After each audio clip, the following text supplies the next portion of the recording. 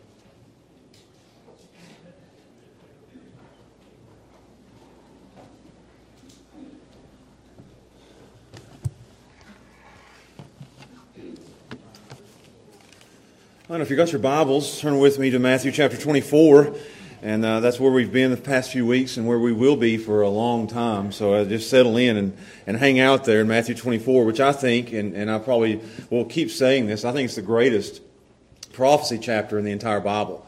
I don't think you can find a better chapter, Matthew 24 and even Matthew 25, anywhere else in the Bible than here. And in this chapter, in Matthew 24, Jesus tells us what to expect as the end approaches. He gives us a picture of what the world will look like as it comes to an end. And today we're going to see that as the world comes to an end, it will be a world that's at war. So I titled the sermon today, and you'll see the title in the verses that we're going to read. I titled the sermon, Wars and Rumors of Wars. That the world will be a world at war as the day approaches, as the end comes. So I want you to stand with me, and we're going to read verses 1 through 7 today, and focus our attention just on verses 6 and 7. And my hope, my goal, my prayer today, and as we study this chapter, is to give us a biblical understanding of the end times. I don't think a lot of people have a good understanding of it. I want to prepare our hearts for what's to come. And I think that's the whole point of what Jesus is doing here. I think He's preparing their hearts. This is very pastoral of Him. He wants this to not be written on an end times whiteboard. He wants this to be written on our hearts. And I want that to be the case for us today. So I want you to look at this. Wars and rumors of wars. Starting in verse 1, I want to just get a good running start at it. The Word of God says in verse 1 of Matthew 24, "And Jesus went out, and He departed from the temple, and His disciples came to Him for to show Him the buildings of the temple. And Jesus said unto them, See ye not all these things? Verily I say unto you, there shall not be left here one stone upon another that shall not be thrown down. And as He sat upon the Mount of Olives, the disciples came unto Him privately, saying, Tell us when shall these things be? And what shall be the sign of thy coming and of the end of the world?" That question starts it all. And Jesus answered, and He said unto them, Take heed that no man deceive you. For many shall come in my name, saying, I am Christ, and shall deceive many. And here's our verse for today. And you shall hear of wars and rumors of wars. See that ye be not troubled, for all these things must come to pass, but the end is not yet. For nation shall rise against nation, and kingdom against kingdom. And there shall be famines and pestilences and earthquakes in divers places. We'll stop right there, but we're going to look at today the wars and the rumors of wars. It'll be a time of great, great, great war. So let's go ahead and pray and we'll study this passage. Father, I ask for your help here today. I've just said just a second ago, this is the first sermon I've ever preached on war. But I think it's necessary for us to hear. I think it's something we need to learn. And God, I pray that you teach it to us today. And not just so that we'll be able to diagram or chart the end times, which there's nothing wrong with that, but that we would take it to heart and be able to prepare ourselves and to have peace in the midst of war, a world at war. So teach us these things and prepare us with these things. Prepare our hearts, God, for what's to come. And help me to do it right and to do it well, to do it where everybody in here can understand. And if there's anybody in here who's not prepared for the end, then they will stand before you and give an account for the life that they've lived, that today would be the day that they make that right and turn to Jesus. Please bless the preaching of your word. And we ask and pray these things in Jesus' name. Amen. You can be seated. There is one subject that dominates our world more than anything else. And you can name all kinds of subjects that you think dominates our news or our feeds on social media. But there's one subject that dominates our world more than anything else, and it is the subject of war. Everywhere we turn, we hear about war. It dominates our lives. It has dominated history. Every time you read history or study history, whether it's U.S. history or world history, every page that you turn, you're turning to a page that's going to tell you about a war. Our world is dominated by war. We live in a world that can't get along. I think you guys know that. We live in a world that fights, that kills, and that conquers. And when we talk about war, we seem to glamorize war to the point where we think it's something better than what it actually is. We have kids that grow up and they want to play war. When I was a kid, I would play war. I thought I was Rambo at one point. I put the headband on and I had the knife and I was walking around acting like Rambo, putting mud on my face. I was Rambo. I was Josh Rambo. And you walk around with toy guns and with knives, and you're playing war, and you're hiding, and we're playing outside and not inside. And then our kids today are playing video games, and they're playing war games, and they're playing first-person shooter games where they're fighting each other, and they love war, and they're killing, and there's tanks, and there's bombs, and there's different types of guns that they're using, and all our kids love war. We watch war movies. Some of our favorite movies are war movies. Our favorite characters of all time are war heroes. We tell war stories. We look up to war heroes. There's nothing wrong with that. We love our war heroes. But we glamorize war to the point where everybody thinks it's a great thing, and it's not. When war comes, it's an ugly thing, even a horrific thing. It is a thing that brings death, and great destruction. The result of wars in our country is massive cemeteries. You ever been to the cemetery in D.C.? It's filled with graves of people who lost their lives in war. Widows are left and orphans. Cities and nations are decimated, burned to the ground, bombed. It's horrific. It's an ugly thing. It's the worst thing. War is not meant to be, but we see it everywhere we turn. And it will never end. War doesn't stop. Douglas MacArthur was talking at a West Point graduation in the 1970s, and he said this: "Only the dead have seen the end of war." So he's saying it will never end.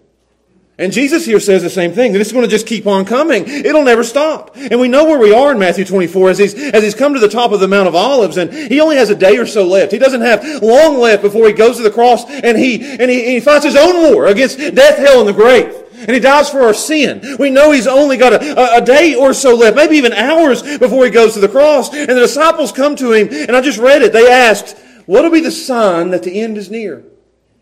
How will we know when it's getting close?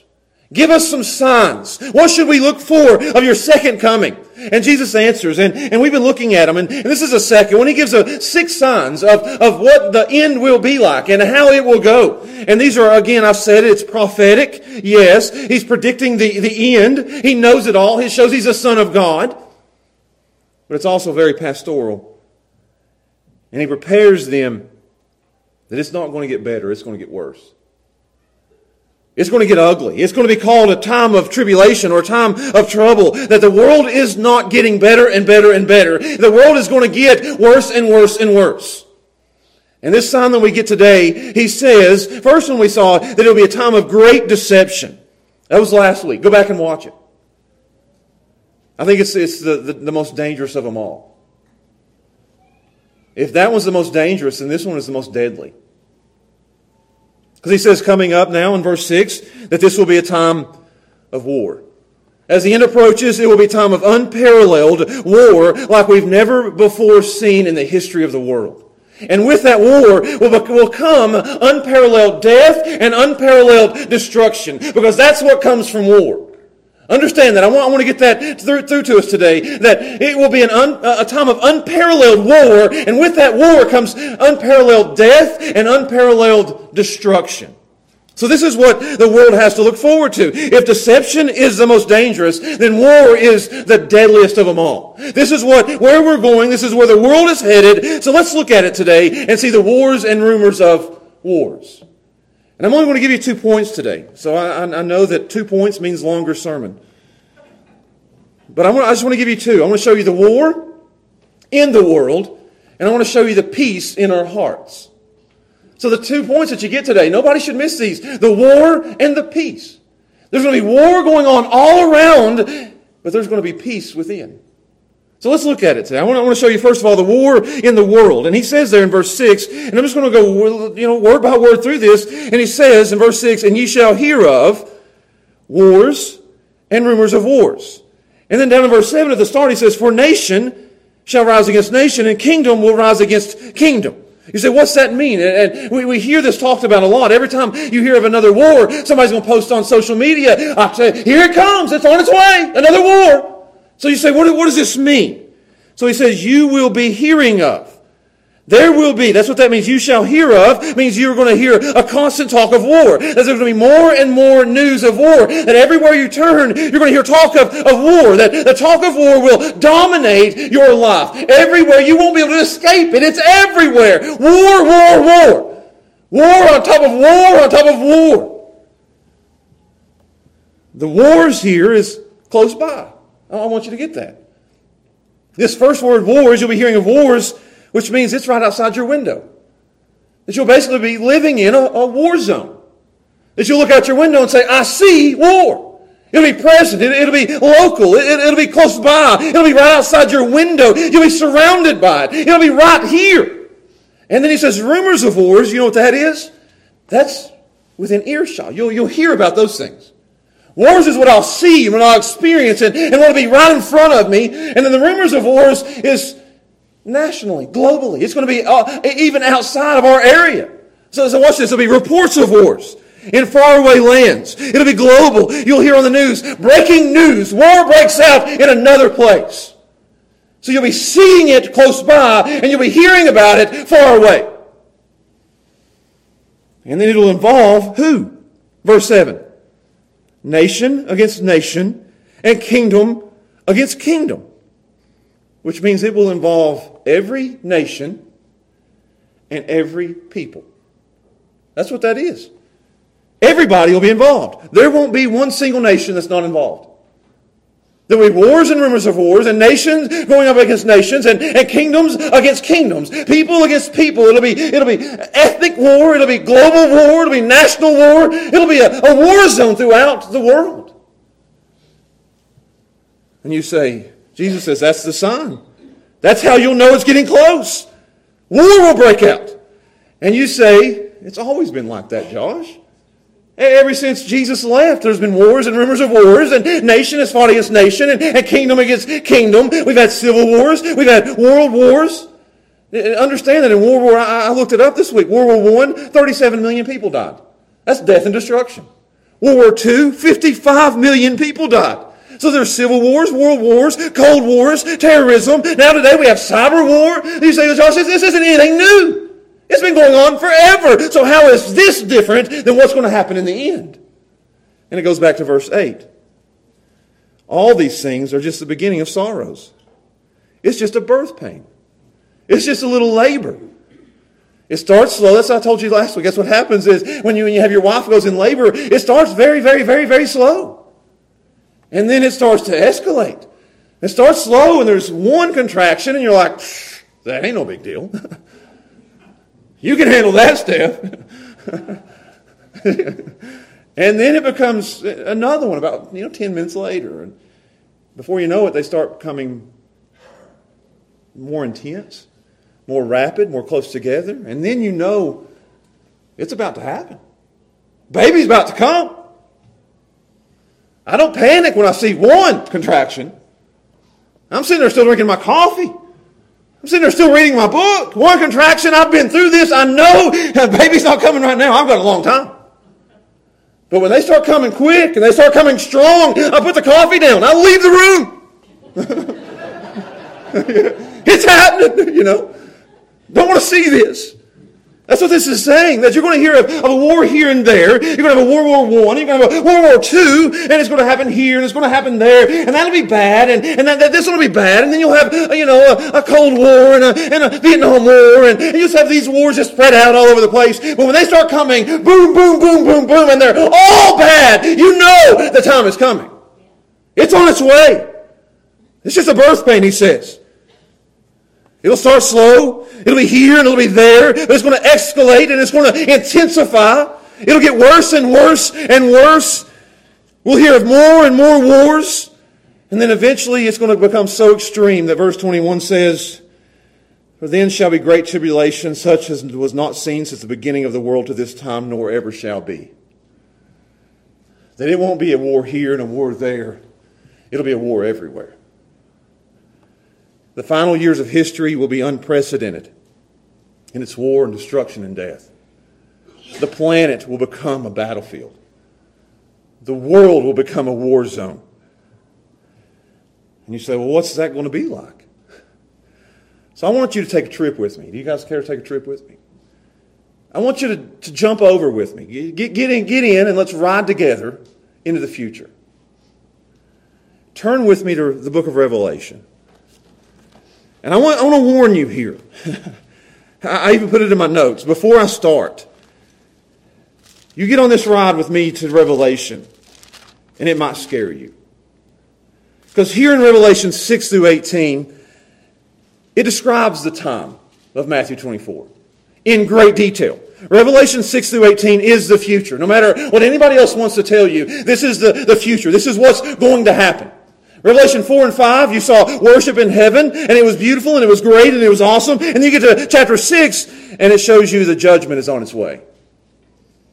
And it gives us great detail of these wars. And it's ugly. It's horrific. So I want to warn you what you're about to hear. There's 6 major wars in Revelation.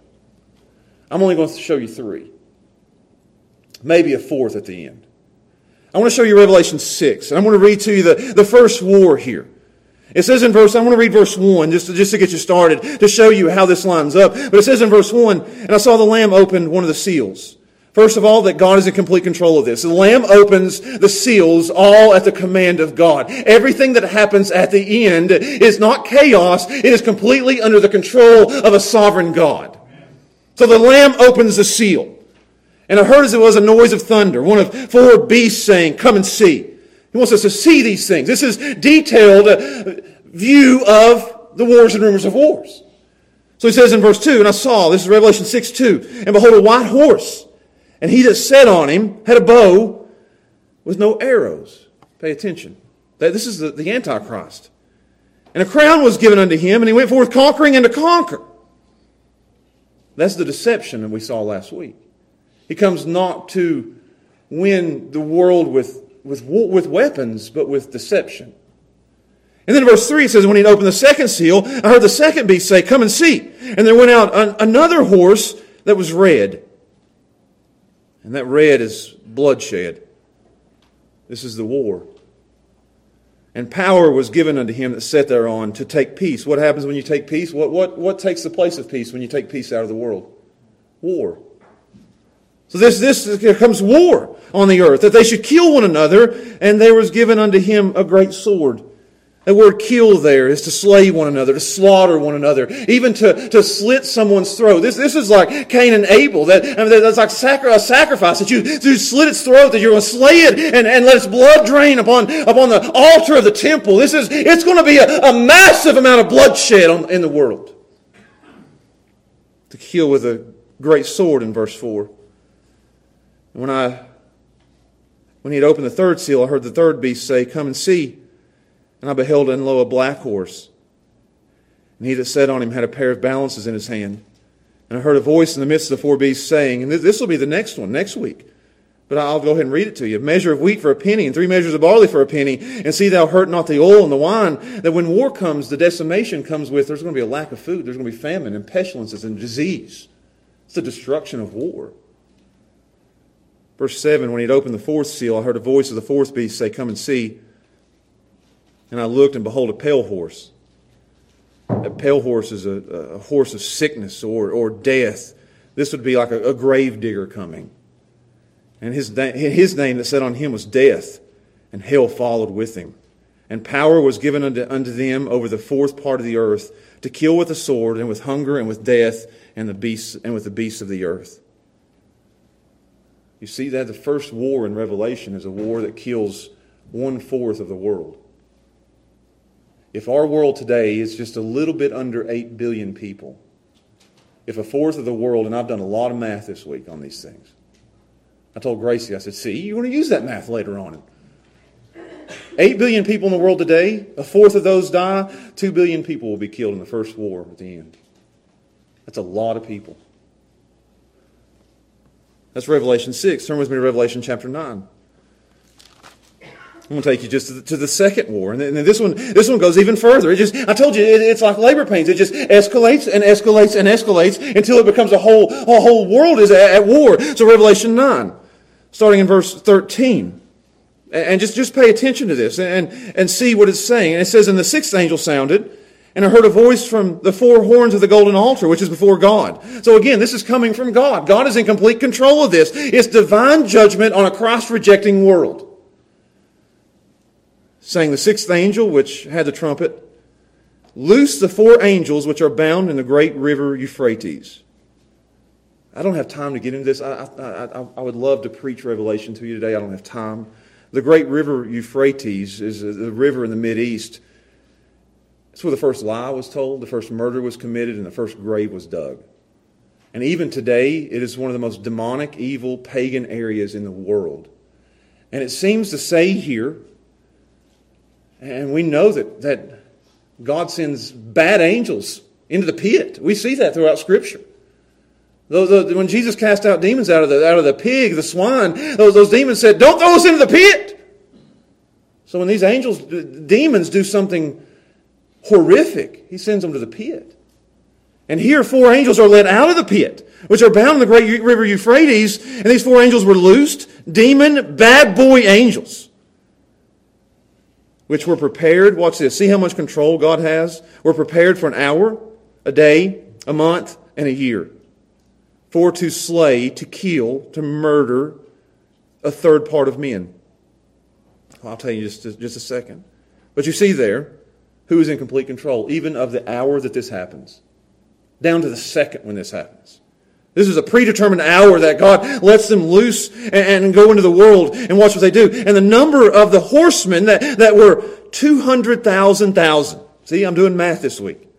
And I heard the number of them. You say, how many is 200,000? Does anybody know how many 200,000 is? It's 200 million. It's a 200 million, some would say men army, I would say demonic army. Either way, this is a humongous army. And it says in verse 17, and I think that's an actual number. He says it there, and the number of them. And in verse 16, I heard the number of them. 200 million. It's a demonic army. Verse 17, and thus I saw the horses in the vision. And then it said on them, having breastplates of fire, and jacinth, and brimstone. And the heads of the horses were as the heads of lions. And out of their mouths issued fire, and smoke, and brimstone. And by these 3 was a third part of men killed.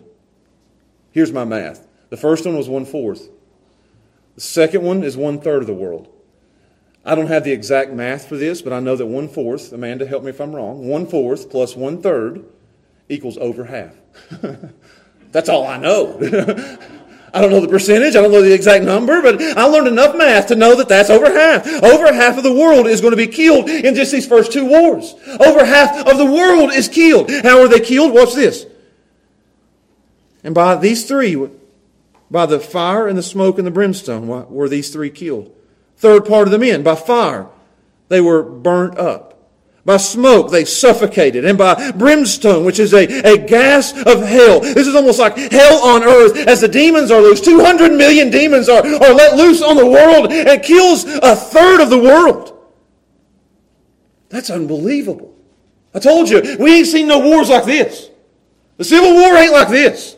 World War I ain't nothing like this. World War II, nothing. Vietnam with all the gas and the things that they did to people then, nothing on this. This is horrific. Leaving less than half of the population alive. This is scary. You would think, now here's what I would think, and it says in verse 19, and for the power is in their mouth, and their tails were like serpents, and had heads with them that do hurt. Describing this army. And in verse 20, you would think, if you're living in this time, which I don't believe we will be living in this time, I believe we'll be raptured before this. But if I were living in this time, and I saw, even if I'm living in the time that I'm living now, and the wars and the rumors of wars are already starting to escalate. I mean, here we are in our time now, and things are starting to ramp up. I mean, the first war, you're sitting there thinking, okay, I can still drink my coffee. I got some time. I mean, the baby's not coming just yet. But when things really start escalating, you would think that the people in the world would say, okay, something's happening. I need to get right with God. You would think.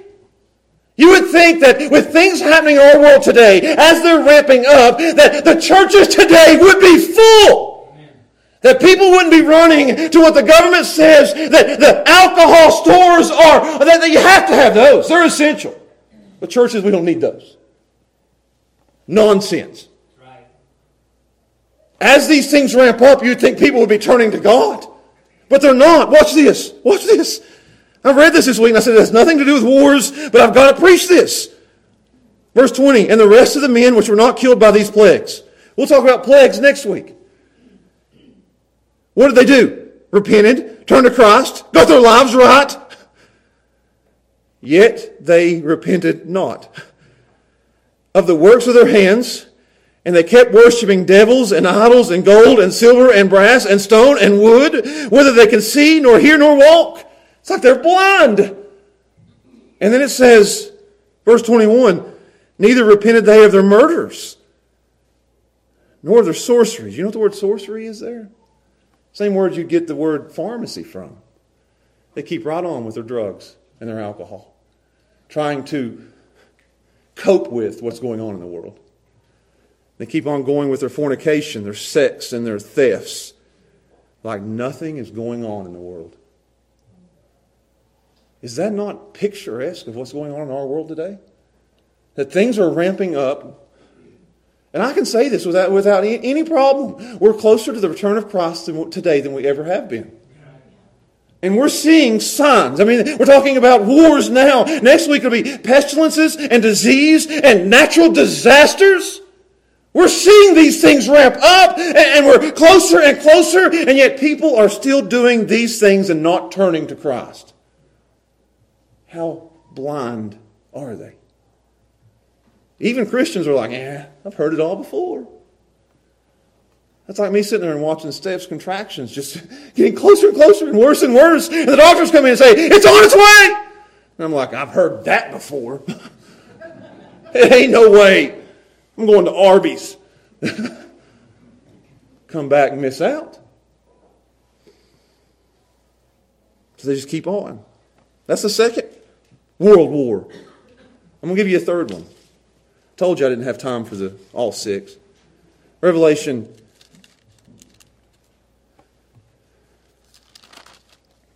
16.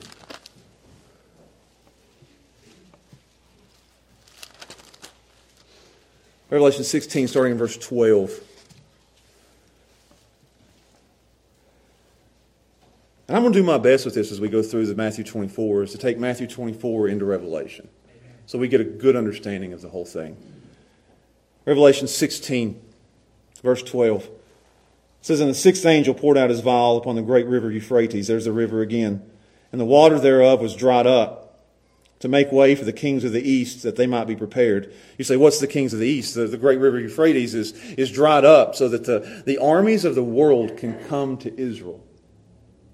The kings of the east would be India and China and Japan. The kings of the east would be the rising sun. So all these armies are gathering together, and all the nations and all the kingdoms of the world are headed to one place to go to war. And who are they going to war against? This isn't nation against nation and kingdom against kingdom. All these nations and all these kingdoms are gathering together. And you know, we're in Revelation 16. It's almost the end. They're all gathering in one place, every army, and they're going to war against who? Against God. Watch what it says. And I saw three unclean spirits like frogs, foul, nasty, come out of the mouth of the dragon, and out of the mouth of the beast, and out of the mouth of the false prophet, for the spirits of the devil working miracles. Think of this.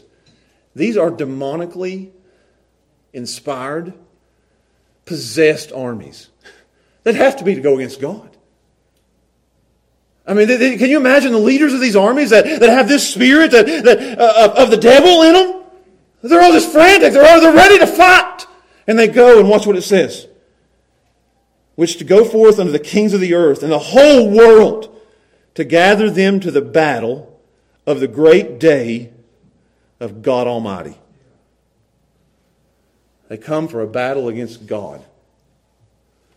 And God is the one who dried up the river Euphrates, and they thought it was a passageway, but it's a trap that God has set so He can knock them down. They all gather in one place, it says in verse 16. And He gathered them. Who gathered them? God gathered them together. God's just bringing all these armies together like bowling pins, that every nation is going to be set up, and God's just going to knock them down with one strike. It's a pretty good illustration. And He gathered them together in one place. And I want to describe this place to you. I only have 2 points, but we're going to... And He gathered them together into a place, and He called the Hebrew tongue, you all have heard this, Armageddon. You say, what's that? It's the plain of Mount Megiddo. There's a Mount Megiddo in Israel. And at the bottom of it, there's a plain. And there's been over 200 wars that have been fought there. And Napoleon, you guys have heard of Napoleon. Tiny little warmonger is what he was. He called this valley the greatest battlefield on earth. He called it the battlefield of all battlefields. It's been described, even today, you can Google it, and somebody here is going to Google it right now.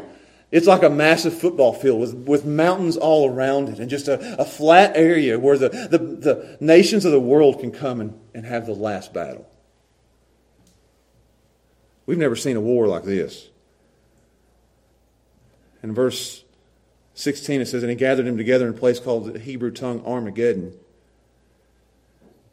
And I like this. The seventh angel poured out in verse 17 his vial into the air. And there came a great voice out of the temple of heaven from the throne. Who's at the throne? God is. And he says, it's done. Same place where Jesus died on the cross for the sins of man. Where he said it is finished. And in this valley, man will die for their own sins and be judged and damned. Judgment will be poured out here. It's done. I'll stop there. We'll talk about verse 18 next week. Voices and thundering and lightning and great earthquakes such as it was not seen since men were upon the earth. And a mighty earthquake so great. We'll talk about that next week. But I just want you to see here that this is what's coming. And I want to move from this point. And now more than ever, we see how this could happen. You used to sit there and think, oh, how could all the world come together and go to war at the same time? But our world right now, and you know this and I know this, is a powder keg. And all somebody has to do, and I sit and pray it all the time, don't light it. Don't light the fuse. Any leader of any nation, all they have to do is push a button, and at any time, the whole world could go to war. We know it could happen. Maybe at those times we didn't think it could happen, but we've got greater weapons with greater destruction and greater power and greater knowledge, and we can see more and know more and do more, and planes and drones and helicopters. All it takes is one man to push one button and the world is at war. We are close to this. We could be the generation that is raptured out, bringing in this death and destruction. And we're not getting ready. My heart breaks as people continue. It'll say that in Matthew 24.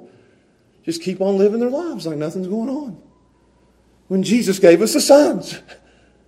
Here it is. It's on its way. It's coming. The contractions are getting closer and closer and closer and more intense than they've ever been. We just go on with our lives. So what do we do? With the world all around us at war, what do we do? Turn back with me to Matthew 24.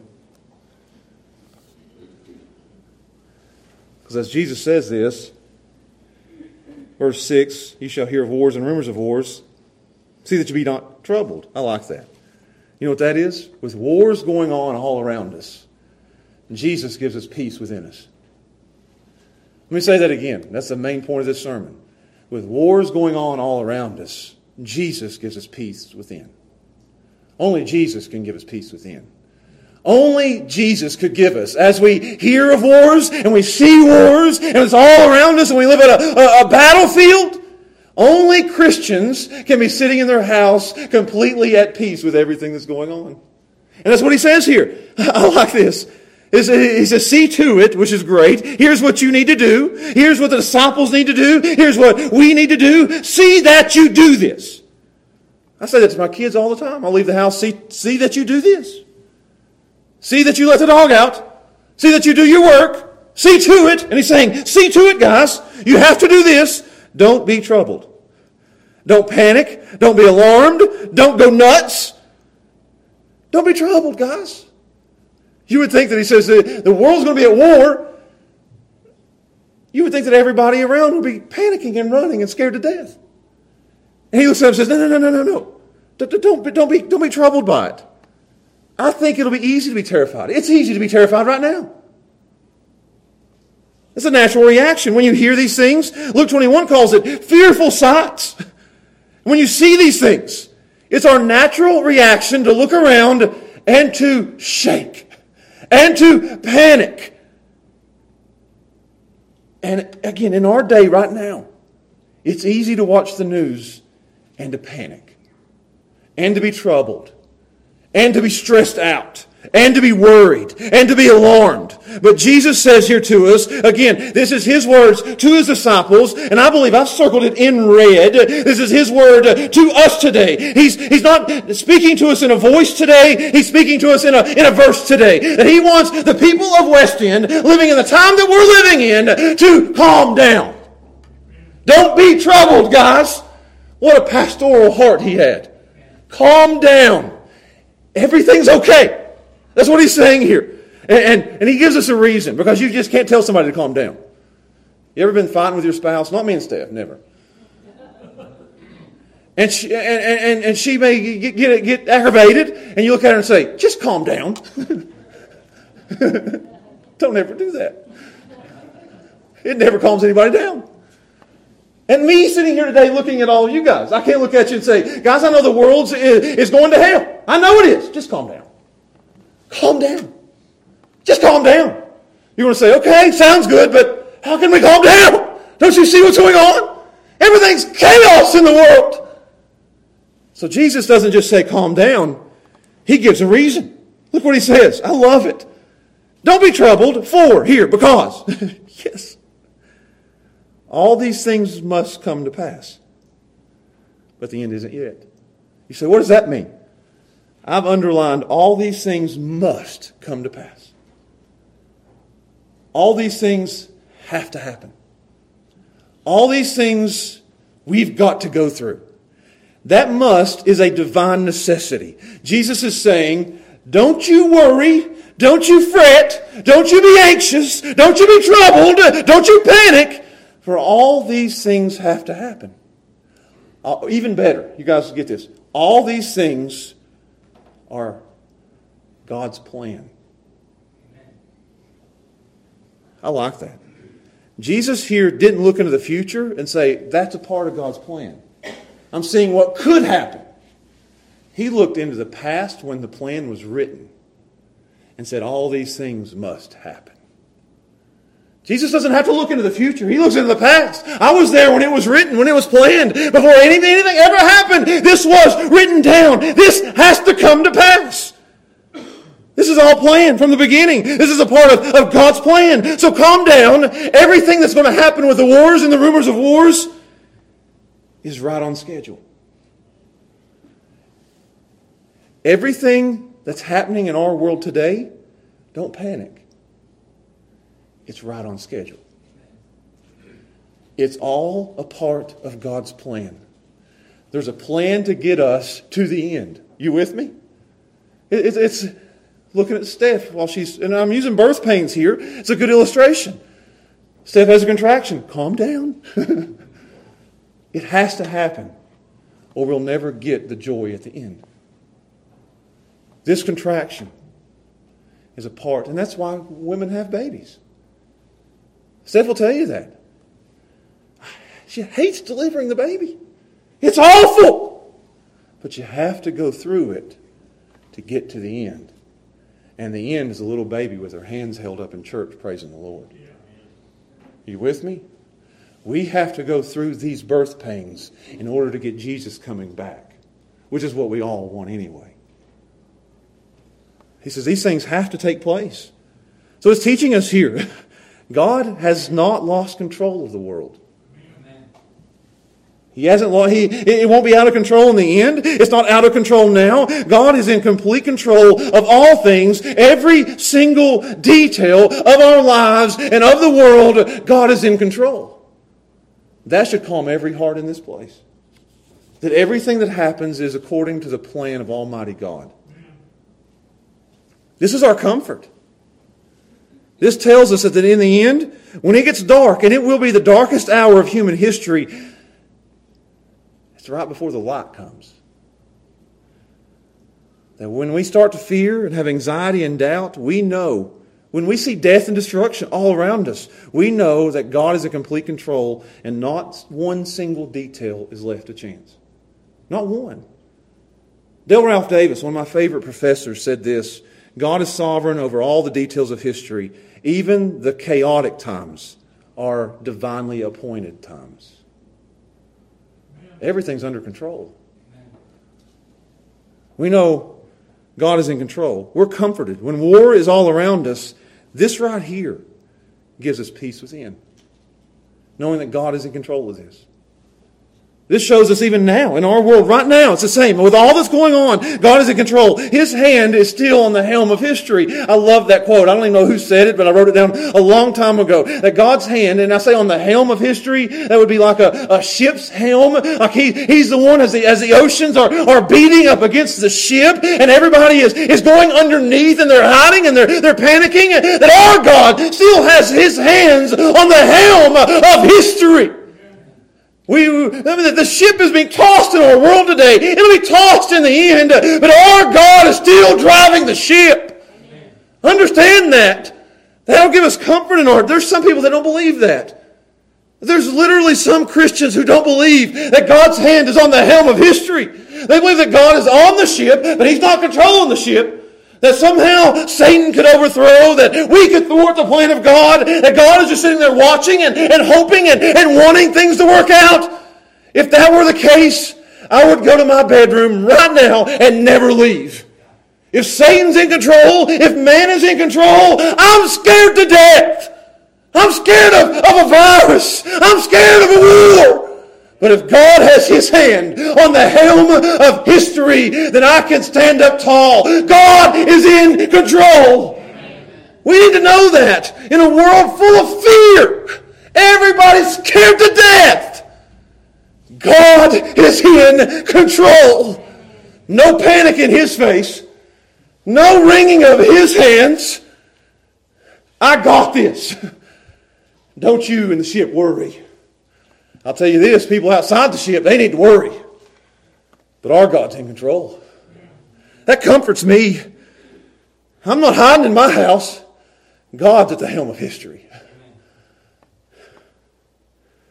Everything in our lives and in our nation is going according to God's plan. Every bit of it. You can't read Revelation without saying, God is in control of everything. Meticulously. Every detail. He's got it all figured out.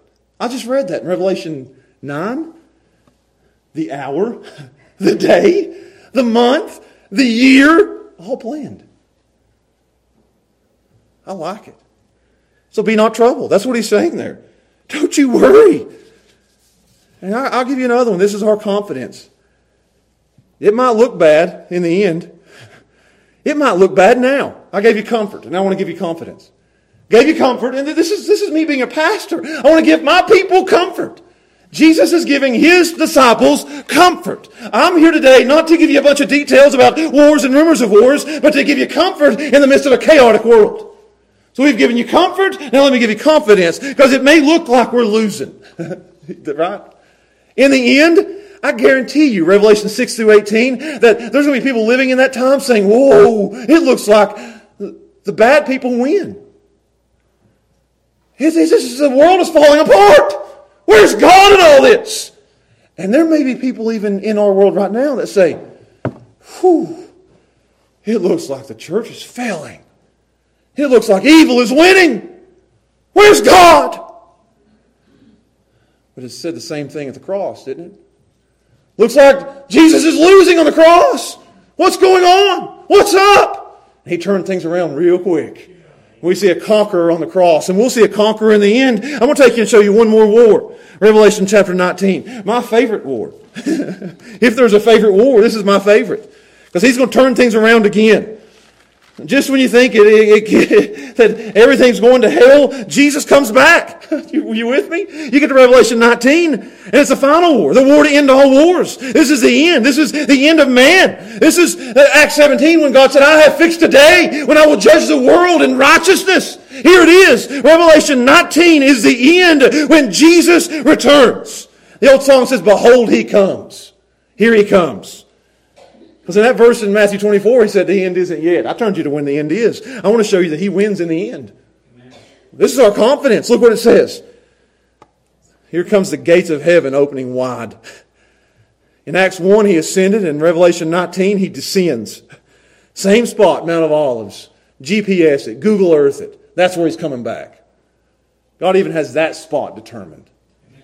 Revelation 19:11. And I saw heaven opened. Let's just read it. You want to read it? Yeah, let's read it. I saw heaven opened. This is the end. This is what we're looking for. Second coming of Christ. I saw heaven open. And behold, a white horse. He's not on a donkey anymore. He's on a white steed. And he that sat upon it was called Faithful and True. You know what that means? It means I told you I was coming back. A lot of mockers would say, where is he? You've been saying Jesus is coming back. And he comes back with the words faithful and true. I told you I would. I keep every word that I say. And it says he comes back what to do what? He comes back, he's called faithful and true, and in righteousness he does judge and make war. He's not coming back in humility to die. He's coming back to judge and to make war. He's coming back as a man of war. Verse 12, his eyes were as a flame of fire. And on his head were many crowns, which means that he has all the crowns of all the kingdoms, of all the peoples, of all the earth. That he has sovereignty upon sovereignty upon sovereignty. And he had a name written that no man knew but himself. And he was clothed with a vesture dipped in blood. It's not his own blood, that's the blood of his enemies. And his name is called the Word of God. And the armies which were in heaven, see those armies? This is war. The armies which were in heaven followed him upon white horses, and they were clothed in fine linen and white and clean. I want to stop there just for a second. You can put your finger there. Who's the armies that come with him? Yes. I like that. In most battles, you have your army out in front of you with your leader behind you directing the army. But when Jesus comes back, the army is out behind him with the leader out in front fighting the battle for them. Yeah. So the armies are following him. And out of his mouth goes a sharp sword. He don't have to wipe them out with a weapon, but with his word.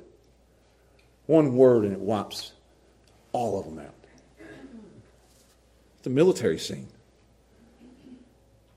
And out of his mouth goes a sharp sword that he should smite the nations. That's Psalm 2 language. Dash them to pieces like a potter's vessel. With his word, he shatters them. And he should rule them with a rod of iron. And he treads the winepress of the fierceness of the wrath of Almighty God. Yes. He crushes them like grapes in a winepress. That's a bloody image, isn't it?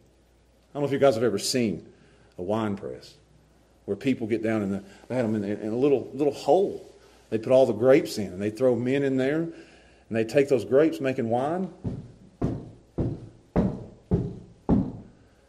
all the grapes would crush. It had a little hole that would drain the wine out. And it says that when Jesus comes back, he's crushing his enemies like they would crush grapes. And it's not wine that's flowing, it'll be blood that's flowing. Revelation 14 says the blood of his enemies would be up to the bridle of a horse. This is a military scene. Crushes them. It's a bloodbath. It's the fierceness of the wrath of Almighty God. And he has on his vesture and on his thigh a name written that now he is the King of Kings and the Lord of Lords. Hallelujah. He wins. Yes. He defeats all of his enemies. All those who turned against him, all those who threw their fist up at him, all those who said he didn't exist, all those who said he wasn't good, all those who said he wasn't great. There was a Hitchens man who wrote a book years ago called God Isn't Great. Crushed enemies. This is destruction. That he's the final one standing alone victoriously in the end. This is the final outcome. This is how it all ends. I told you, there's certainty here. And in this certainty, I think there's a couple things that we need to learn. And I want to close with this, that we need to learn here. Number one, don't be upset about the world events today.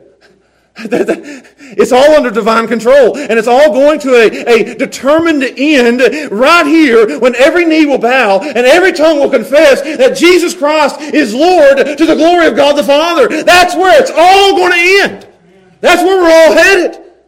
It may look real bad right now, just like it did when Jesus went to the cross and everybody run and thought it was over. But 3 days later, He arose victoriously. It may look bad now, and it may look bad in the future with wars and rumors of wars and earthquakes and pestilence and disease. But when He comes back in Revelation 19, every enemy will be defeated. That's good news. Jesus wins. Jesus comes back. Jesus conquers. Jesus judges. So don't be upset about everything that's going on. It's all okay. Yeah. Number two, I'll give you this one. That's for Christians today. Anybody here that's not a Christian, you need to be on the right side of history. That's what they're saying today. Everybody, with everything that goes on, you got to be on the right side of history. You got to be on the right side of history. They're going to look back at you and say, "Where did you stand?" You better be on Jesus' side in the end. That's the right side of history. You get to Revelation chapter 19, and in war, there's only two sides. It's Jesus' side and not Jesus' side. You better be on Jesus' side. If there's anybody in here who has any doubt whatsoever which side you're on, there's no middle ground. If you're in the middle, you're on the wrong side. So you better be on the right side of history. You better be on Jesus' side. He's coming back. He's going to conquer. He's going to judge. He's going to rule. And if you're not on His side, He will stomp you. Dash you to pieces. That's a message the world isn't hearing today, but they need to hear. I used to do that when I was a kid. Watch TV with my dad, and I say, "Who's the two teams playing, Dad?" "Who's this one and this one?" "Which one's winning?" "Well, this one is. That's my favorite team." And then just the other day, I was watching college football at my dad's house with Isaiah.